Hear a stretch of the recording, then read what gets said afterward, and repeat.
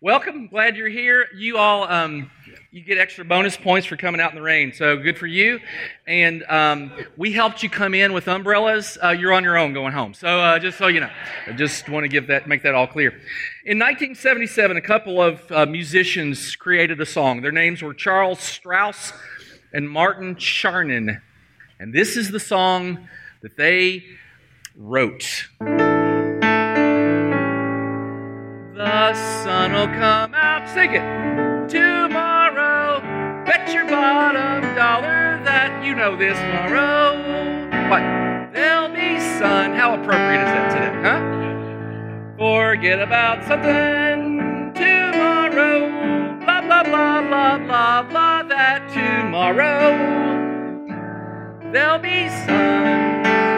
Begin to tomorrow, tomorrow.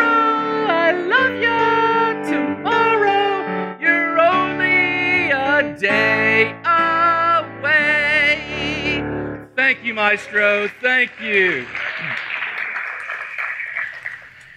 Today we're talking about the Holy Spirit today, and you might say, what does the Holy Spirit and Annie have in common? There's maybe more than you think, so we're going to talk about it just a little bit. But this was from what musical? Right, Annie. Okay. Look how cute she is. Now, the story, you probably know the story. You might have seen the movie or whatever, and depending on how old you are, the lady, the mean little lady, was either Carol Burnett or Cameron Diaz. It depends on what dispensation you watch. But you have this little girl who's in an orphanage, and she's in a bad situation. And the guys that wrote the song said their ambition, this is a quote, "Our ambition was to create a character whose optimism transcended her circumstances."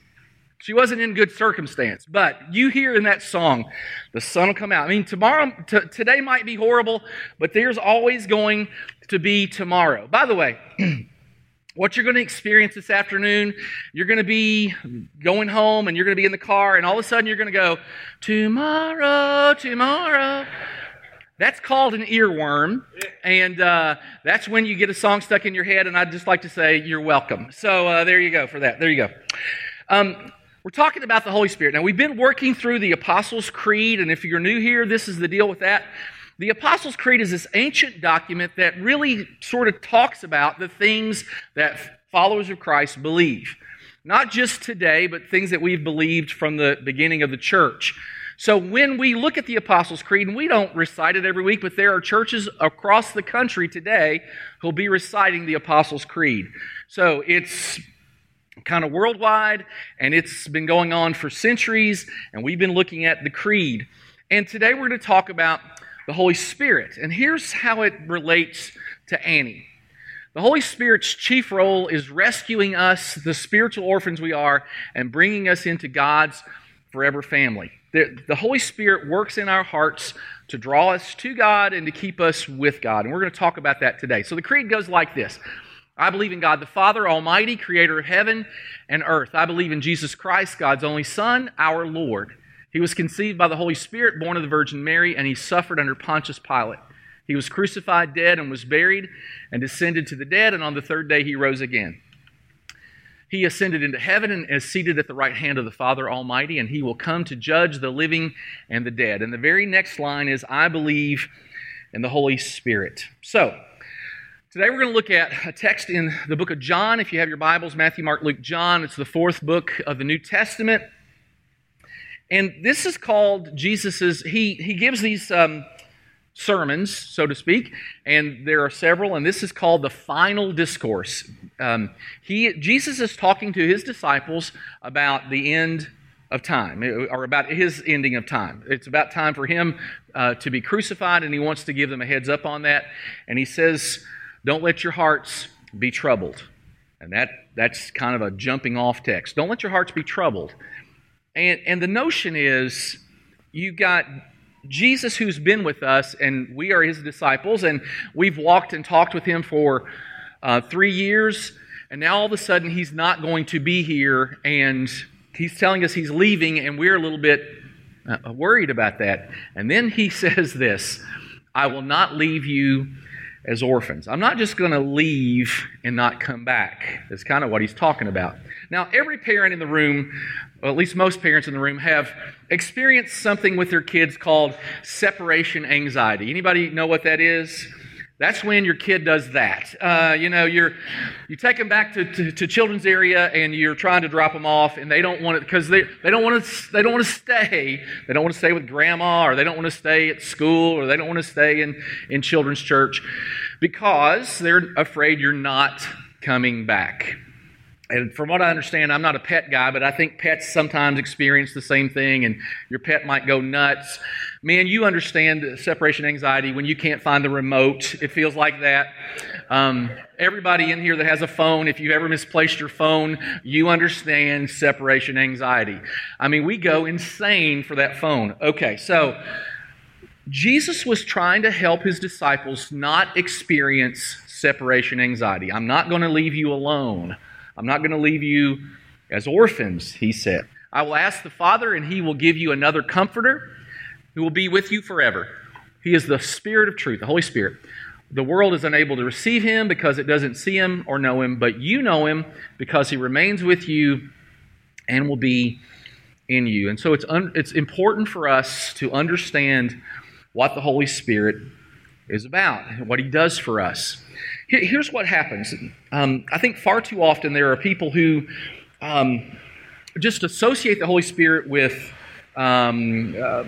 spontaneity or emotionalism, and I think that sells the Holy Spirit short. So let's look at what the Holy Spirit does in the life of a believer. You have to listen really, really carefully because it's going to rain, I think, all day. All right, number one, he encourages us.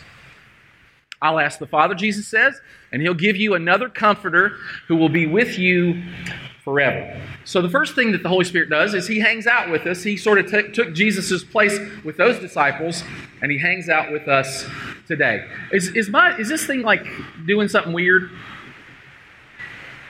It's this up here. You made it louder for me. You're so sweet. Thank you, Miss April. Chris isn't here today. He's in New York. Chris, the guy that leads worship often, and so he's in New York, and not here. All right. You know that the New Testament was written in Greek, different language than we read or write, and so Greek words and English words don't always translate perfectly. And the Greek word for comforter, the one that's here translated comforter, is the word paraclete. But it's not a great translation to call the Holy Spirit simply a comforter, because the Holy Spirit does more than just comfort. He encourages, he walks alongside us. And so the Holy Spirit is there for us to do more than just comfort. Now, he does comfort, but he does more than comfort. And so it's important to understand that. We have, my wife and I, we have 4 daughters, and Mallory is our number 2 daughter. And Mallory in high school and college ran cross country and track. And Mallory has the gift of encouragement. She's a great encourager, and she was a great teammate. And so whenever I look at the word paraclete and think of encourager, I think of Mallory, because Mallory would go to these track meets. And if you've ever been to a cross country meet, cross country is a whole lot of you stand here and they run by, and then you have to go someplace else to watch them run by. I mean, it's not like you get to watch it. They're running through the woods and stuff, and you're not running with them. At least I didn't. And so that's what cross country is. But track is better because you can sit in the stands. And if you have a kid in track, you only have to sit during the track meet for several hours outside. So that's always fun. Here in South Carolina, I'm sure it's great because it's never going to be hot in the summer. And in Michigan, we would sit during the snow while we watched our kids run track. That was kind of how it was. But Mallory would run track, and so, you know, the tracks were kind of oval. And if you're a NASCAR guy, it's people running. Same thing. Okay, so Mallory would stand here, and her teammate would go by, and she would say, "Go, Johnny, go!" And then they would run around, and so she'd cross the field and get to the other side and say, "Go, Johnny, go," which is great, except if you're trying to talk to her on the phone. So Mallory would run her race, and she'd call me, Daddy, I ran a 6:42, and then all of a sudden you'd be talking to her, Daddy, I ran a 6:42. Go, Johnny, go! So you're got the phone, you do this, you know. Mallory had the gift of encouragement. Okay. So Jesus said, I've been here to encourage you, to teach you, to do things with you, to help you. I'm going to give you another comforter. Somebody, not me, somebody different than me, the Holy Spirit. Now let me give you a real quick Greek lesson, okay, real quick. Comforter here is paraclete. It means comforter or counselor or helper or advocate or encourager. Now, there are two Greek words for another. One is heteros and one is allos. And Jesus uses the word allos. Let me give you the differences. Heteros is similar or is the same but different. So I'll give you this example. If I were to buy a new car, let's say I were to buy a Tesla, which isn't going to happen, but let's say I do. And I were to say to you, I bought another car. Now, right now I own a Cruise, and really I'm not sure anybody's ever going to mistake a Tesla for a Cruise, right? They're not the same, right? So if we pull up together and I've got a Tesla and a Cruise, I have another car, but it's a different kind of car. It is a heteros car. Now, if I buy another Cruise, I own a white one. If I buy a black one and I say I bought another car, in that case, I would use the word allos. It is the same, of the same kind, okay? When Jesus says, I'm going to send you another comforter, he's saying, I'm going to send you an allos. We're of the same kind of comforter, of an encourager, of a teacher. So number one, the Spirit, it has this relationship with us to encourage us. Here's how I think it works. The Holy Spirit comes to live in our lives when we become followers of Jesus. And He encourages us to do the right things. Have you ever seen something you know you should do?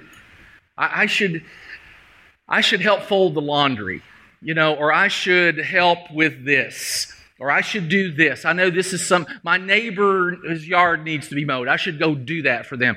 That's the Holy Spirit working in your heart, telling you what you should do. And you know how we normally think of the Holy Spirit is that He's telling us what not to do. You shouldn't look at that. You shouldn't go there. You shouldn't have that conversation. So the Holy Spirit helps us know what to do.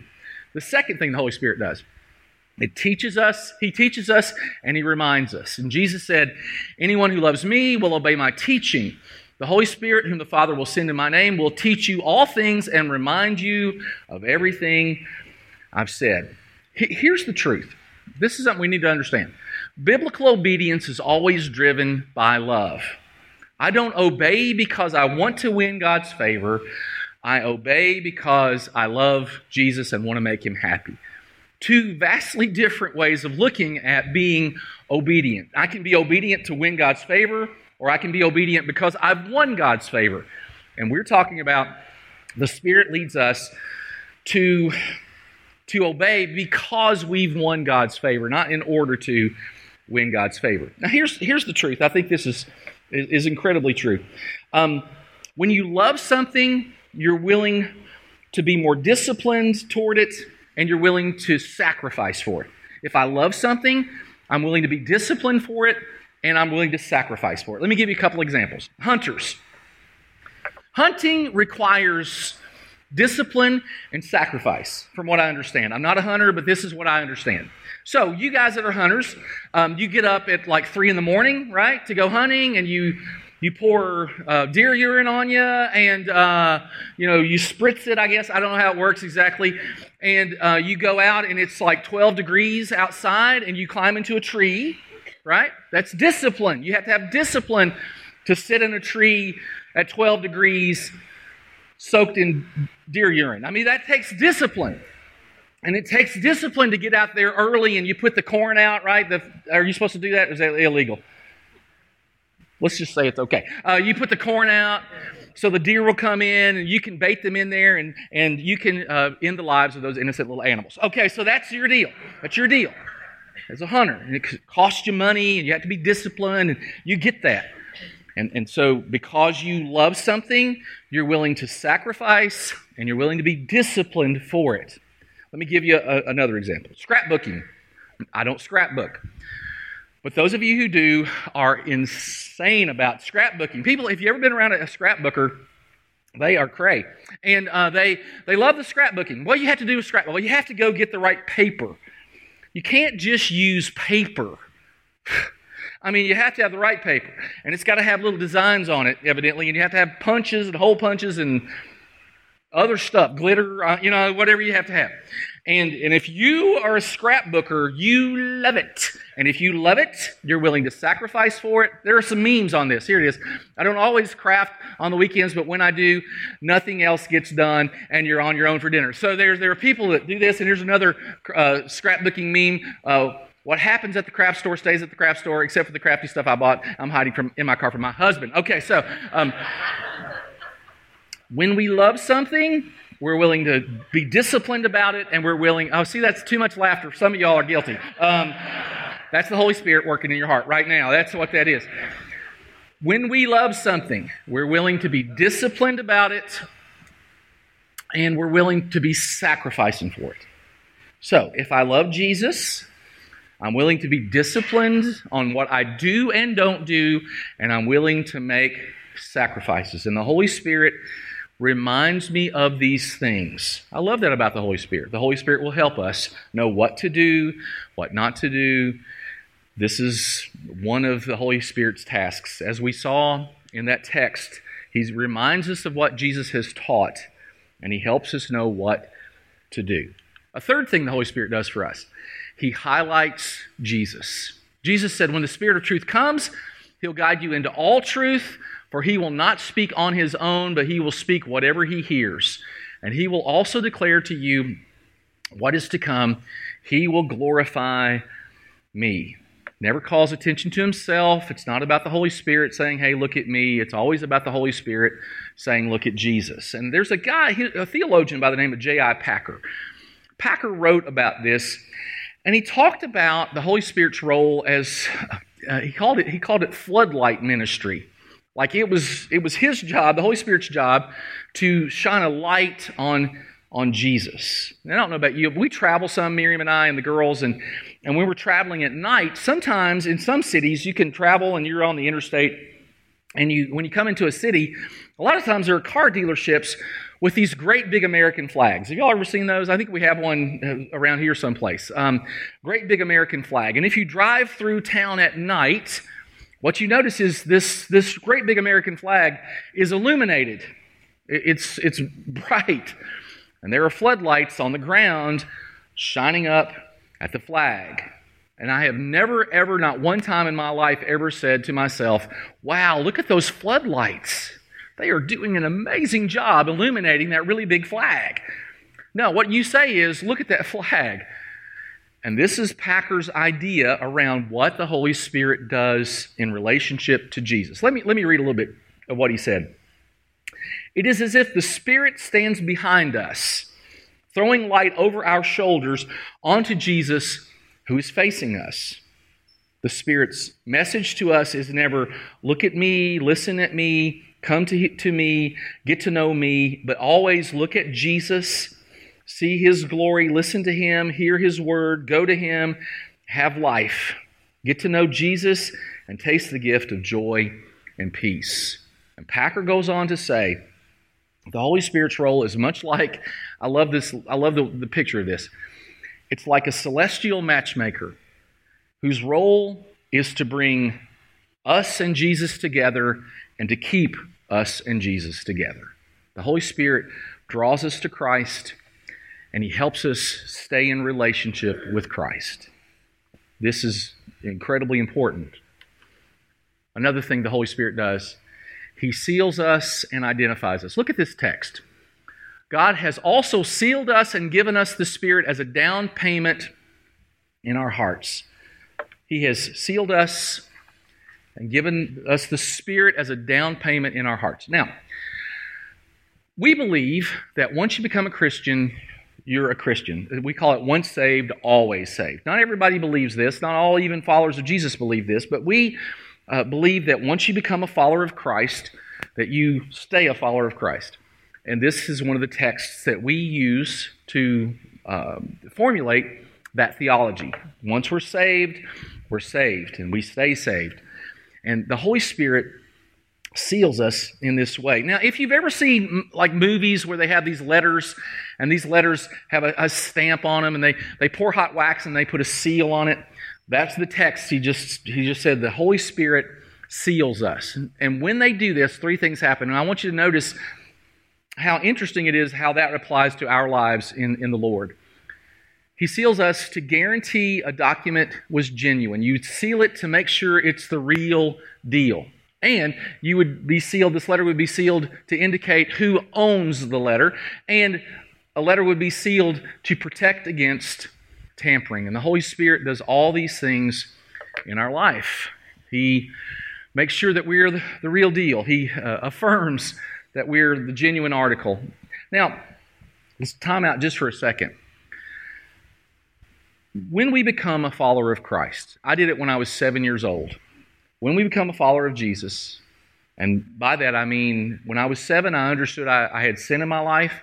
I needed somebody to forgive my sin, and I wanted to live for God. And so, as a 7-year-old little boy, as much as I could understand, I said to the Lord in a prayer, Father, I'm sorry for what I've done.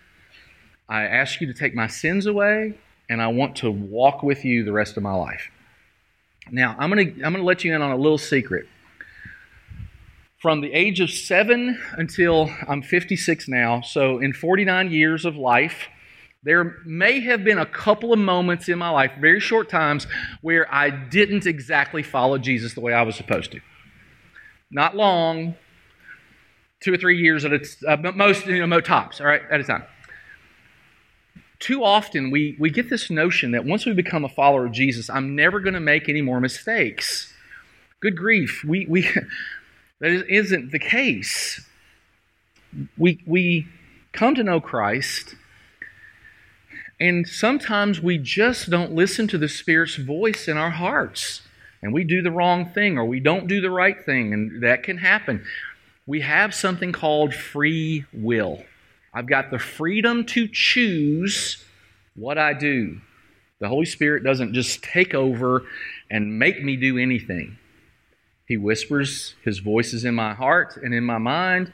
He tells me what to do. And the more we're obedient, the easier it becomes. But I have to be honest with you, in those 49 years of living as a follower of Christ, I've not always done it perfectly.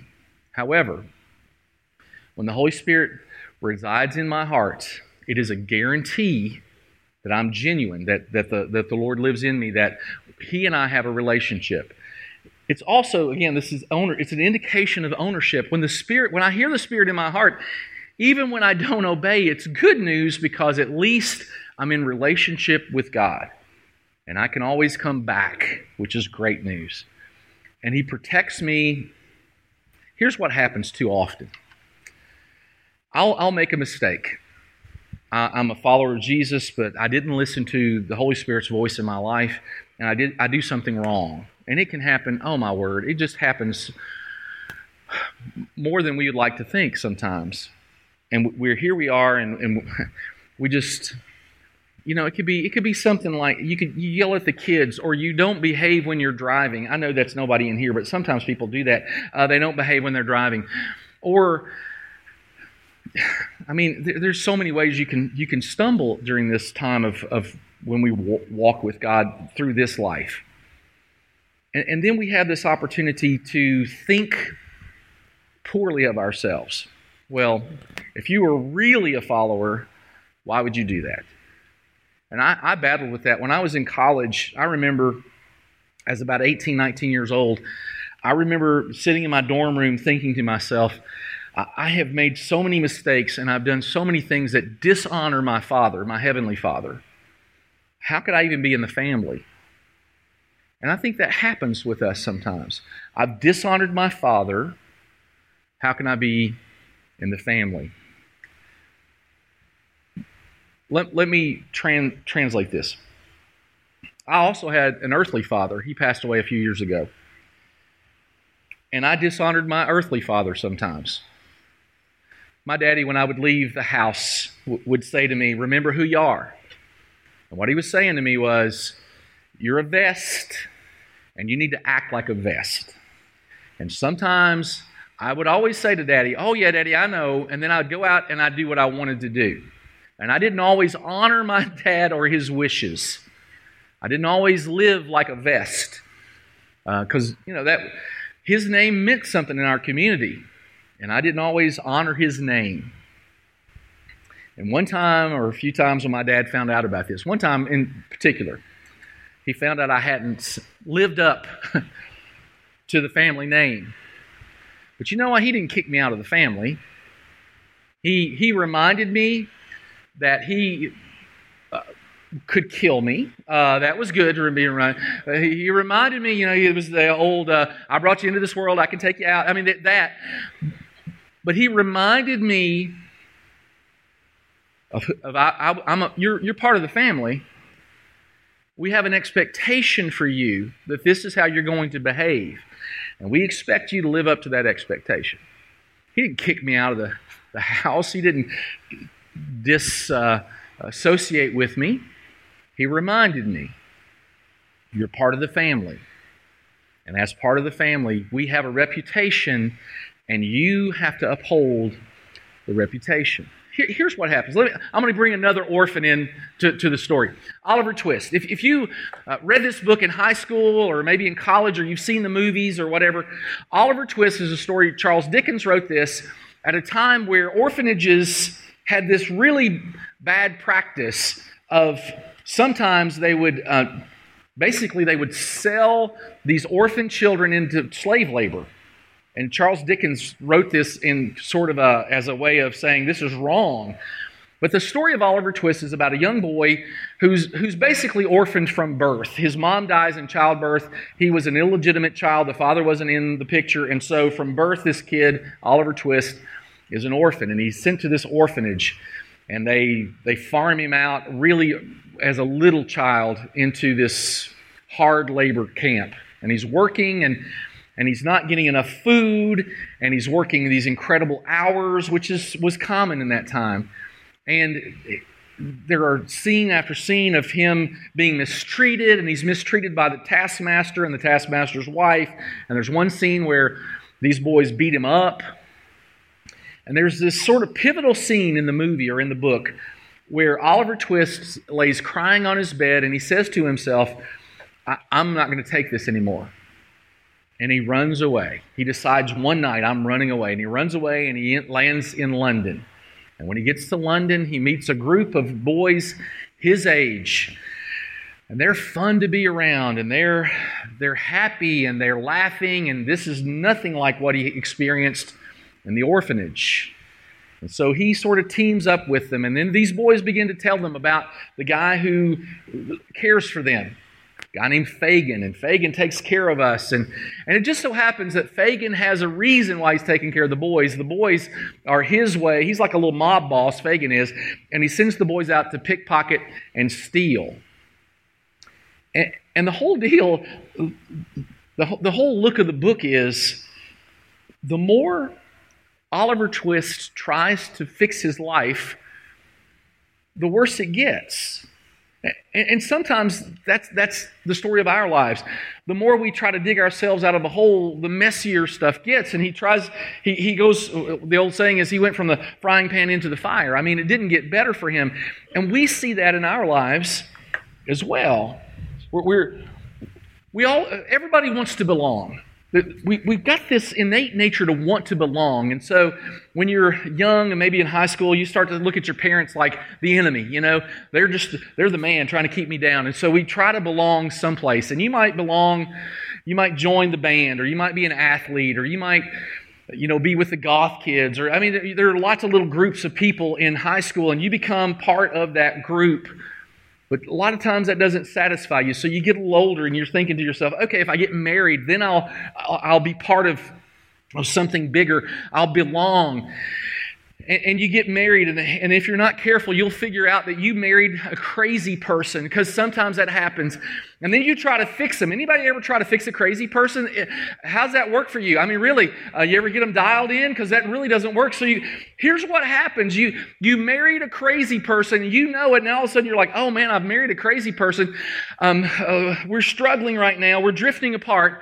Why don't we have a baby? Because that makes sense, right? Because we're jacked up. Let's invite more stress into our lives, and the more we try to fix, the worse it gets. Just like Oliver Twist, he tried to fix things, and it just doesn't work. And at some point in your life, most of us get to a place where we say to ourselves, you know what? I'm making a lot of effort here, and I'm not getting a lot of reward. I'm trying really hard. It's as if my best isn't good enough. And as your pastor and as somebody that loves you, I want to tell you something right now. Your best isn't good enough. It's never going to be good enough. We can try and try. The message of the gospel isn't try harder, do more, be better. That is not what the Bible tells us to do. It's not about what you do. Look at this text. So you have not received a spirit that makes you a fearful slave. Instead, you've received God's Spirit when He adopted you as His own children. And now you can call Him Abba, Father. He rescues us. Let me give you another text here. Jesus said, anyone who loves me will obey my teaching. My Father will love them, and we will come to them and make our home with them. And we get adopted into the family. And it becomes our identity. I am a follower of Christ. It is an identity marker. And here's the thing about identity markers that we have to understand. Miriam and I, we've been married. I'm a husband. That's an identity marker. And Miriam and I have been married almost 28 years. And I'd like to make it another 20 or 30. And I hope she feels that way. You know, I like Miriam. I think she likes me. And every time I go home, she's still there. So I think that's good. That's a good sign. And we get along and everything, but we live in a broken world. And bad things happen sometimes. And if something were to happen, something could happen. And I'm a father, and that's a marker. And I have 4 beautiful daughters that I love, and I love to hang out with them. But we live in a broken world, and I'm not a good enough dad to be able to protect them from everything that could happen to them. And if something were, heaven forbid, to happen to one of my kids or all of my kids, I could cease being a father. And I'm a pastor, and that's an identity marker for me. And that's what I do. And I love our church, but I know this, that any Sunday we could take a vote. And because you all are sinful people, you might vote me out. That's what it would take, sinful people. And while that's an identity marker for me, what I know is this, that could be taken away too. And everything that I hang my hat on, being a husband or being a father or being a pastor, those things, those identity markers could be taken away. And they could be taken away in an instant because we live in a broken world. And however you identify yourself, for the most part, those things can be taken away, except, and here's the good news. We all have these identity markers, but here's the good news. Every identity marker I have can be taken away from me except one. When the seal of the Holy Spirit is put on me, I am a follower of Christ. And I can be as broke can be, and I'm still a follower of Christ. And I may not be a husband anymore, but I can still be a follower. I'll still be a follower of Christ. And if my children are taken away, I'll still be a follower of Christ. And if the church, my job is taken away, I'll still be a follower of Christ. Those identity markers so many times become so important to us, but what we have to understand, there's one identity marker that just cannot be taken away. And that's why he says, God has sealed us and given us the Spirit. Now, some people will say, I don't know that God wants me in the family. Why would God want me in the family? Or why would Jesus die for me? Or why would the Holy Spirit come and live with me? But it says it right here. The Spirit is given to us as a down payment in our hearts, what do you put a down payment on?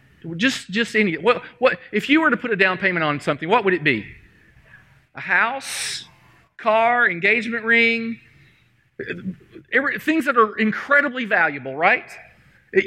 I've never gone to McDonald's and said I'd want a 6 meal and I'd like to know what the payment plan is. I've never done that. Not one time I've ever done that. I've never gone to the Dollar Tree and said, I'd like the layaway plan, please. I mean, I've never gone to Dollar Tree and gotten a layaway. I haven't had to. Because you don't put a down payment on something that costs $1. What you put a down payment on is something that's incredibly valuable. And when it says that the Spirit seals us and comes into our lives as a down payment, it's because what God sees when He looks at you is something incredibly valuable. When He looks at us,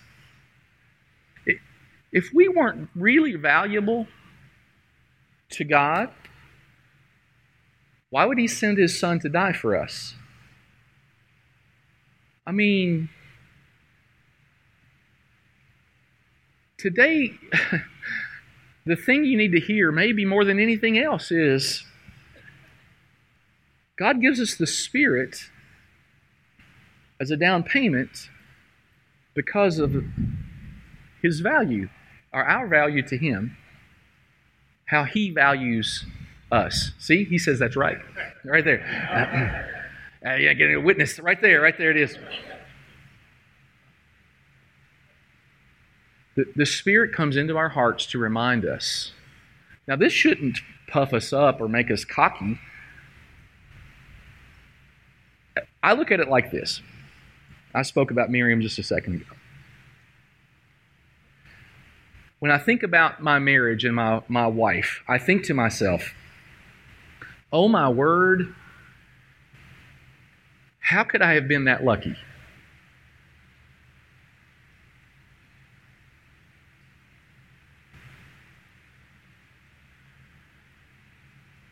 Why would God be that good to a person?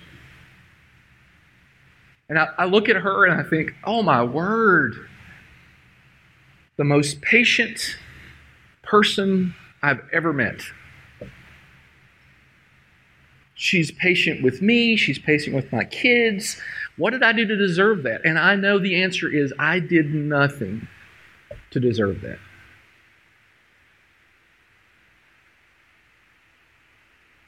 When I think about Jesus and what He did for me, and I think to myself, oh my word, what did I do to deserve that? And the answer is, I did nothing to deserve that. Somehow, people who love you see more in you than you see in yourself. My wife sees more in me than is there. She sees more in. And God looks at me and He sees more there than you see and than I see. I love this verse. The Holy Spirit, that word down payment, is a Greek word that means engagement ring, like a promise, a ring of promise. The Holy Spirit comes and lives within us as a promise of our future with God. It's so cool. Let's pray. Father, we thank you for this good day that you've given us. Thank you for the rain. And Lord, if you could get rid of the pollen in the process, that would be awesome. And we pray for that too. But the Holy Spirit living in our lives, creating in us, helping us become more like Jesus. We're part of the family. Now we need to act like we're part of the family. And the Holy Spirit helps us in that regard. And we thank you for this gift that you've given us. I pray that we would, as we walk out of here, see ourselves as valuable to you. And we ask this and we pray it in Jesus' name. Amen.